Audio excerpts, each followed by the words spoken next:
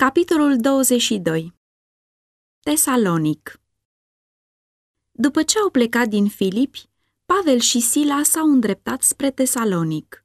Aici nu au avut prilejul să se adreseze unor mari mulțimi de oameni în sinagoga iudaică. Înfățișarea lor mărturisea despre tratamentul rușinos pe care îl primiseră de curând și cerea deci o explicare cu privire la cele ce se întâmplaseră. Lucrul acesta l-au făcut fără a se înălța pe ei înșiși, ci preamărind pe acela care săvârșise eliberarea lor. Predicând tesalonicenilor, Pavel s-a referit la profețiile Vechiului Testament cu privire la Mesia. Hristos, în timpul lucrării sale, luminase mintea ucenicilor cu privire la aceste profeții și a început de la Moise și de la toți prorocii și le-a tâlcuit în toate scripturile ce era cu privire la el. Luca 24:27. Petru, predicând pe Hristos, și-a luat temeiurile dovezilor sale din Vechiul Testament. Ștefan urmase aceeași cale. La fel și Pavel a folosit scripturile care profetizau nașterea, suferințele, moartea, învierea și înălțarea lui Hristos. Prin inspirata mărturie a lui Moise și a profeților, el a dovedit în mod lămurit că Iisus din Nazaret era una și aceeași persoană cu Mesia și a arătat că din zilele lui Adam, glasul lui Hristos a fost acela care a vorbit prin patriarhi și profeți. Profeții lămurite și speciale fuseseră date cu privire la venirea celui făgăduit. Lui Adam i s-a dat asigurarea despre venirea răscumpărătorului. Sentința rostită asupra lui Satana, vrăjmășie voi pune între tine și femeie, între sămânța ta și sămânța ei. Aceasta îți va zdrobi capul, iar tu îi vei zdrobi călcâiul. Geneza 3:15. A fost pentru primii noștri părinți o făgăduință a răscumpărării, adusă la îndeplinire prin Hristos. Lui Avram îi era dată făgăduința că, dintre urmașii săi, avea să iasă Mântuitorul lumii. Toate neamurile vor fi binecuvântate în sămânța ta. Nu zice și semințelor, ca și cum ar fi vorba de mai multe, ci ca și cum ar fi vorba numai de una și seminței tale, adică Hristos. Geneza 22:18, Galateni 3:16. Moise, către încheierea lucrării sale de conducător și învățător al lui Israel, a profetizat în mod lămurit despre Mesia care avea să vină. Domnul Dumnezeul tău, spunea el adunării oștirii lui Israel, îți va ridica din mijlocul tău, dintre frații tăi, un proroc ca mine, să ascultați de el. Și Moise îi asigură pe israeliți că însuși Dumnezeu îi descoperise aceasta pe când se găsea pe muntele Horeb, zicând: le voi ridica din mijlocul fraților lor un proroc ca tine, voi pune cuvintele mele în gura lui și el va spune tot ce-i voi porunci eu. Deuteronom 18:15 și 18.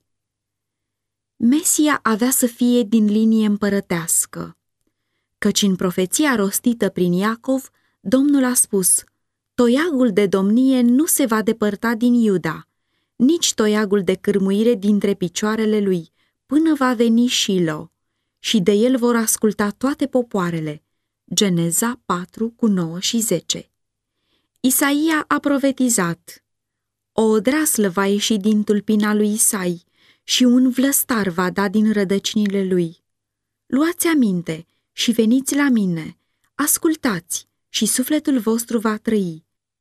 Căci eu voi încheia cu voi un legământ veșnic, ca să întăresc îndurările mele față de David. Iată, l-am pus martor pe lângă popoare, cap și stăpânitor al popoarelor. Într-adevăr, vei chema neamuri pe care nu le cunoști și popoare care nu te cunosc vor alerga la tine, pentru Domnul Dumnezeul tău, pentru Sfântul lui Israel, care te proslăvește. Isaia 11:1 și 55 3:3-5. Ieremia, de asemenea, a dat mărturie despre venirea răscumpărătorului ca prinț din casa lui David. Iată, vin zile, zice Domnul, când voi ridica lui David o odraslă neprihănită. El va împărăți, va lucra cu înțelepciune și va face dreptate și judecată în țară. În vremea lui, Iuda va fi mântuit și Israel va avea liniște în locuința lui. Și iată numele pe care îl voi da: Domnul, neprihănirea noastră. Și iarăși, așa vorbește Domnul: David nu va fi lipsit niciodată de un urmaș care să stea pe scaunul de domnie al casei lui Israel. Nici preoții și leviții nu vor fi lipsiți niciodată înaintea mea de urmași, care să aducă arteri de tot, să ardă tămâie împreună cu darurile de mâncare și să aducă jertfe în toate zilele. Ieremia 23:5-6 și 33:17-18. Chiar și locul unde avea să se nască Mesia fusese prezis: Tu, Betleeme, Efrata, măcar că ești prea mic între cetățile de căpetenii ale lui Iuda, totuși din tine îmi va ieși cel ce va stăpâni peste Israel și a cărui obârșie se suie până în vremuri străvechi, până în zilele veșniciei. Mica 5:2. Lucrarea pe care Mântuitorul avea să o facă pe pământ fusese întru totul arătată. Duhul Domnului se va odihni peste el, duh de înțelepciune și pricepere, duh de sfat și de tărie, duh de cunoștință și de frică de Domnul. Plăcerea lui va fi frica de Domnul. Căci Domnul m-a uns să aduc vești bune celor nenorociți. El m-a trimis să vindec pe cei cu inima zdrobită, să vestesc robilor slobozenia și prinșilor de război izbăvirea, să vestesc un an de îndurare al Domnului și o zi de răzbunare a Dumnezeului nostru, să mângâi pe toți cei întristați, să dau celor întristați din Sion, să le dau o cunună împărătească în loc de cenușă, un undelemn de bucurie în locul plânsului, o haină de laudă în locul unui duh mâhnit, ca să fie numiți terebinți ai neprihănirii, un sad al Domnului, ca să slujească spre slava lui. Isaia 11:2-3 și 61:1-3. Iată robul meu pe care îl sprijinesc, alesul meu în care își găsește plăcere sufletul meu. Am pus Duhul meu peste el. El va vesti neamurilor judecata. El nu va striga, nu-și va ridica glasul și nu-l va face să se audă pe ulițe. Trestia frântă nu va zdrobi și mucul care mai arde încă nu-l va stinge. Va vesti judecata după adevăr. El nu va slăbi, nici nu se va lăsa, până va așeza dreptatea pe pământ și ostroavele vor nădăjdui în legea lui. Isaia 42:1-4. Cu putere convingătoare, Pavel dovedea din scripturile Vechiului Testament că Hristosul trebuia să pătimească și să învieze din morți. Oare nu profetizase Mica? Judecătorul lui Israel este lovit cu nuiaua pe obraz? Mica 5:1. Și oare cel promis nu profetizase despre sine însuși prin Isaia? Mi-am dat spatele înaintea celor ce mă loveau și obrajii înaintea celor ce-mi smulgeau barba. Nu mi-am ascuns fața de ocări și de scuipări. Isaia 50:6. Prin psalmist, Hristos a profetizat felul în care avea să se poarte oamenii cu el. Dar eu am ajuns de ocara oamenilor și disprețuit de popor. Toți cei ce mă văd își bat joc de mine, își deschid gura, dau din cap și zic: s-a încrezut în Domnul, să-l mântuiască Domnul, să-l izbăvească, fiindcă-l iubește. Toate oasele aș putea să mi le număr, ei însă pândesc și mă privesc, își împart hainele mele între ei și trag la sorți pentru cămașa mea. Am ajuns un străin pentru frații mei și un necunoscut pentru fiii mamei mele. căci râvna casei tale mă mănâncă și ocările celor ce te ocărăsc pe tine cad asupra mea. Ocara îmi rupe inima și sunt bolnav. Aștept să-i fie cuiva milă de mine, dar degeaba. Aștept mângâietori și nu găsesc nici unul. Psalmi 22 cu 6, 8, 17 și 18 și 69 cu 8, 9 și 20. Cât de clare și de adevărate erau profețiile lui Isaia despre suferințele și moartea lui Hristos. Cine a crezut în ceea ce ni se vestise? Întreabă profetul, și apoi încă, cine a cunoscut brațul Domnului? El a crescut înaintea lui ca o odraslă slabă, ca un lăstar care iese dintr-un pământ uscat. N-avea nici frumusețe, nici strălucire ca să ne atragă privirile și înfățișarea lui n-avea nimic care să ne placă. Disprețuit și părăsit de oameni, om al durerii și obișnuit cu suferința, era așa de disprețuit că ți întorceai fața de la el și noi nu l-am băgat în seamă. Totuși, el suferințele noastre le-a purtat și durerile noastre le-a luat asupra lui. Și noi am crezut că este pedepsit, lovit de Dumnezeu și smerit. Dar el era străpuns pentru păcatele noastre, zdrobit pentru fără de legile noastre. Pedeapsa care ne dă pacea a căzut peste el și prin rănile lui suntem tămăduiți.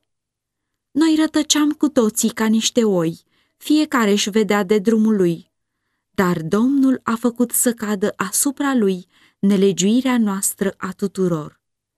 Când a fost chinuit și asuprit, n-a deschis gura deloc, ca un miel pe care îl duci la măcelărie și ca o oaie mută înaintea celor ce o tund, n-a deschis gura. El a fost luat prin apăsare și judecată, dar cine din cei de pe vremea lui a crezut că el fusese șters de pe pământul celor vii și lovit de moarte pentru păcatele poporului meu? Isaia 53, 1-8. Chiar și felul morții sale a fost arătat mai dinainte. După cum șarpele de aramă a fost înălțat în pustie, tot la fel avea să fie înălțat răscumpărătorul ce avea să vină, pentru ca oricine crede în el să nu piară, ci să aibă viață veșnică. Ioan 3,16. Și dacă îl va întreba cineva de unde vin aceste răni pe care le ai la mâini, el va răspunde: în casa celor ce mă iubeau le-am primit. Zaharia 13,6. Groapa lui a fost pusă între cei răi și mormântul lui la un loc cu cel bogat, măcar că nu săvârșise nicio nelegiuire și nu se găsise niciun vicleșug în gura lui. Domnul a găsit cu cale să-l zdrobească prin suferință. Isaia 53, 9 și 10. Dar cel ce avea să sufere moartea din mâna oamenilor răi avea să se ridice ca biruitor asupra păcatului și a mormântului. Sub inspirația celui atotputernic, dulcele cântăreț al lui Israel mărturisea despre strălucirea dimineții învierii. Trupul mi se odihnește în liniște, vestește el plin de bucurie, căci nu vei lăsa sufletul meu în locuința morților, nu vei îngădui ca prea iubitul tău să vadă putrezirea. Psalmi 16 cu 9 și 10. Pavel a arătat cât de strâns legase Dumnezeu serviciul jertfelor cu profețiile privitoare la cel care avea să fie adus, ca un miel pe care îl duci la măcelărie. Mesia avea să-și dea viața ca jertfă pentru păcat. Privind prin veacuri înainte la scenele lucrării de ispășire săvârșite de Mântuitorul, profetul Isaia mărturisea că mielul lui Dumnezeu s-a dat pe sine însuși la moarte și a fost pus în numărul celor fără de lege, pentru că a purtat păcatele multora și s-a rugat pentru cei vinovați. Isaia 53, 7, 10 și 12. Mântuitorul profeției avea să vină nu ca un împărat pământesc, ci ca om între oameni, spre a trăi o viață de sărăcie și umilință și ca în cele din urmă să fie disprețuit, lepădat și omorât. Mântuitorul a profetizat în scripturile Vechiului Testament că avea să se dea pe sine ca o jertfă în favoarea omenirii căzute, împlinind în felul acesta toate cerințele legii ce fusese călcată. În el, tipurile sistemului jertfelor aveau să se întâlnească direct cu antitipul și moartea sa pe cruce să împrumute însemnătatea întregii economii iudaice. Pavel a vorbit iudeilor tesaloniceni despre râvna lui dinainte pentru legea ceremonială, cum și despre minunata lui experiență de la poarta Damascului. Înainte de convertirea sa, el se încrezuse într-o evlavie moștenită, o nădejde falsă. Credința lui nu fusese ancorată în Hristos, dimpotrivă, el s-a încrezut în forme și ceremonii. Râvna lui pentru lege fusese despărțită de credința în Hristos și deci nu avea niciun preț. În timp ce se mândrea că era fără prihană în ce privește împlinirea faptelor legii, el respinsese pe acela care dăduse valoare legii. Dar, din momentul convertirii sale, totul s-a schimbat. Iisus din Nazaret, pe care el îl prigonise în persoana sfinților săi, i se arătase ca Mesia cel făgăduit. Prigonitorul l-a văzut ca fiu al lui Dumnezeu, cel care venise pe pământ ca împlinire a profețiilor și care în viața sa împlinise orice amănunt amintit cu privire la el în scrierile sfinte.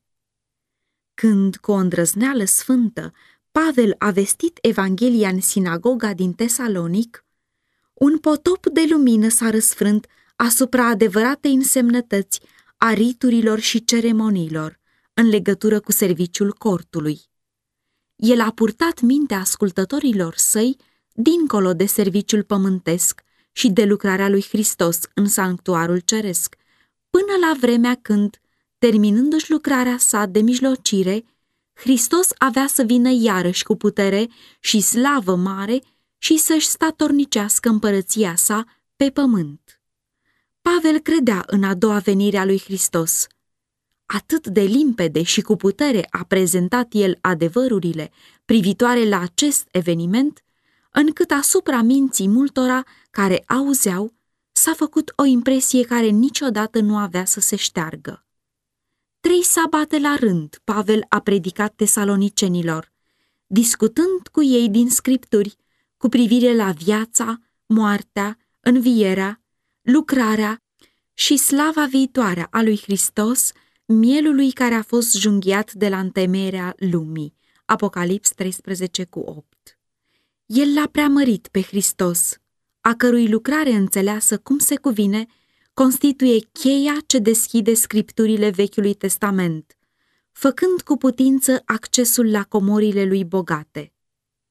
Deoarece adevărurile Evangheliei erau în felul acesta vestite în Tesalonic cu mare putere, a fost câștigată atenția unor mari mulțimi de oameni. Unii din ei și o mare mulțime de greci temători de Dumnezeu și multe femei de frunte au crezut și au trecut de partea lui Pavel și a lui Sila. Ca și în locurile pe unde fuseseră înainte, apostolii au întâmpinat o dârză împotrivire. Iudeii care nu crezuseră erau plini de invidie. Acești iudei nu erau bine văzuți de puterea romană, deoarece, nu cu mult înainte, ei stârniseră o răscoală în Roma. Ei erau priviți bănuitor și, într-o oarecare măsură, libertatea le era îngrădită. Acum ei au văzut o ocazie ca să profite de aceste împrejurări spre a se face iarăși bine văzuți și, în același timp, spre a arunca o cară asupra apostolilor și asupra convertiților la creștinism. Au pornit la lucru să facă aceasta, unindu-se cu niște oameni fără căpătâi, cu ajutorul cărora ei au izbutit să ajungă a răscula întreaga cetate. În nădejdea de a-i găsi pe apostoli, ei s-au năpustit asupra casei lui Iason, dar nu l-au găsit nici pe Pavel, nici pe Sila. Și fiindcă nu i-au găsit, gloata, în furioasa ei dezamăgire, au târât pe Iason și pe vreo câțiva frați înaintea dregătorilor cetății și strigau: oamenii aceștia care au răscolit lumea au venit și aici și Iason i-a găzduit. Ei toți lucrează împotriva poruncilor cezarului și spun că este un alt împărat, Isus. Deoarece Pavel și Sila nu au fost găsiți, dregătorii i-au obligat pe credincioșii învinuiți să stea liniștiți. Temându-se de alte acte de violență, frații au trimis îndată, noaptea, pe Pavel și pe Sila la Berea. Cei care azi învață adevăruri nepopulare nu trebuie să se descurajeze dacă vreodată întâmpină, chiar din partea acelora care se pretind a fi creștini, o atitudine la fel de ostilă ca aceea de care Pavel și tovarășii lui au avut parte în mijlocul oamenilor printre care lucrau. Solii crucii trebuie să se înarmeze cu veghere și rugăciune și să înainteze cu credință și curaj, lucrând totdeauna în numele lui Isus. Ei trebuie să înalțe pe Hristos ca mijlocitorul omului în sanctuarul ceresc, cel în care s-au concentrat toate sacrificiile dispensațiunii Vechiului Testament și prin a cărui jertfă ispășitoare, călcătorii legii lui Dumnezeu pot găsi pace și iertare.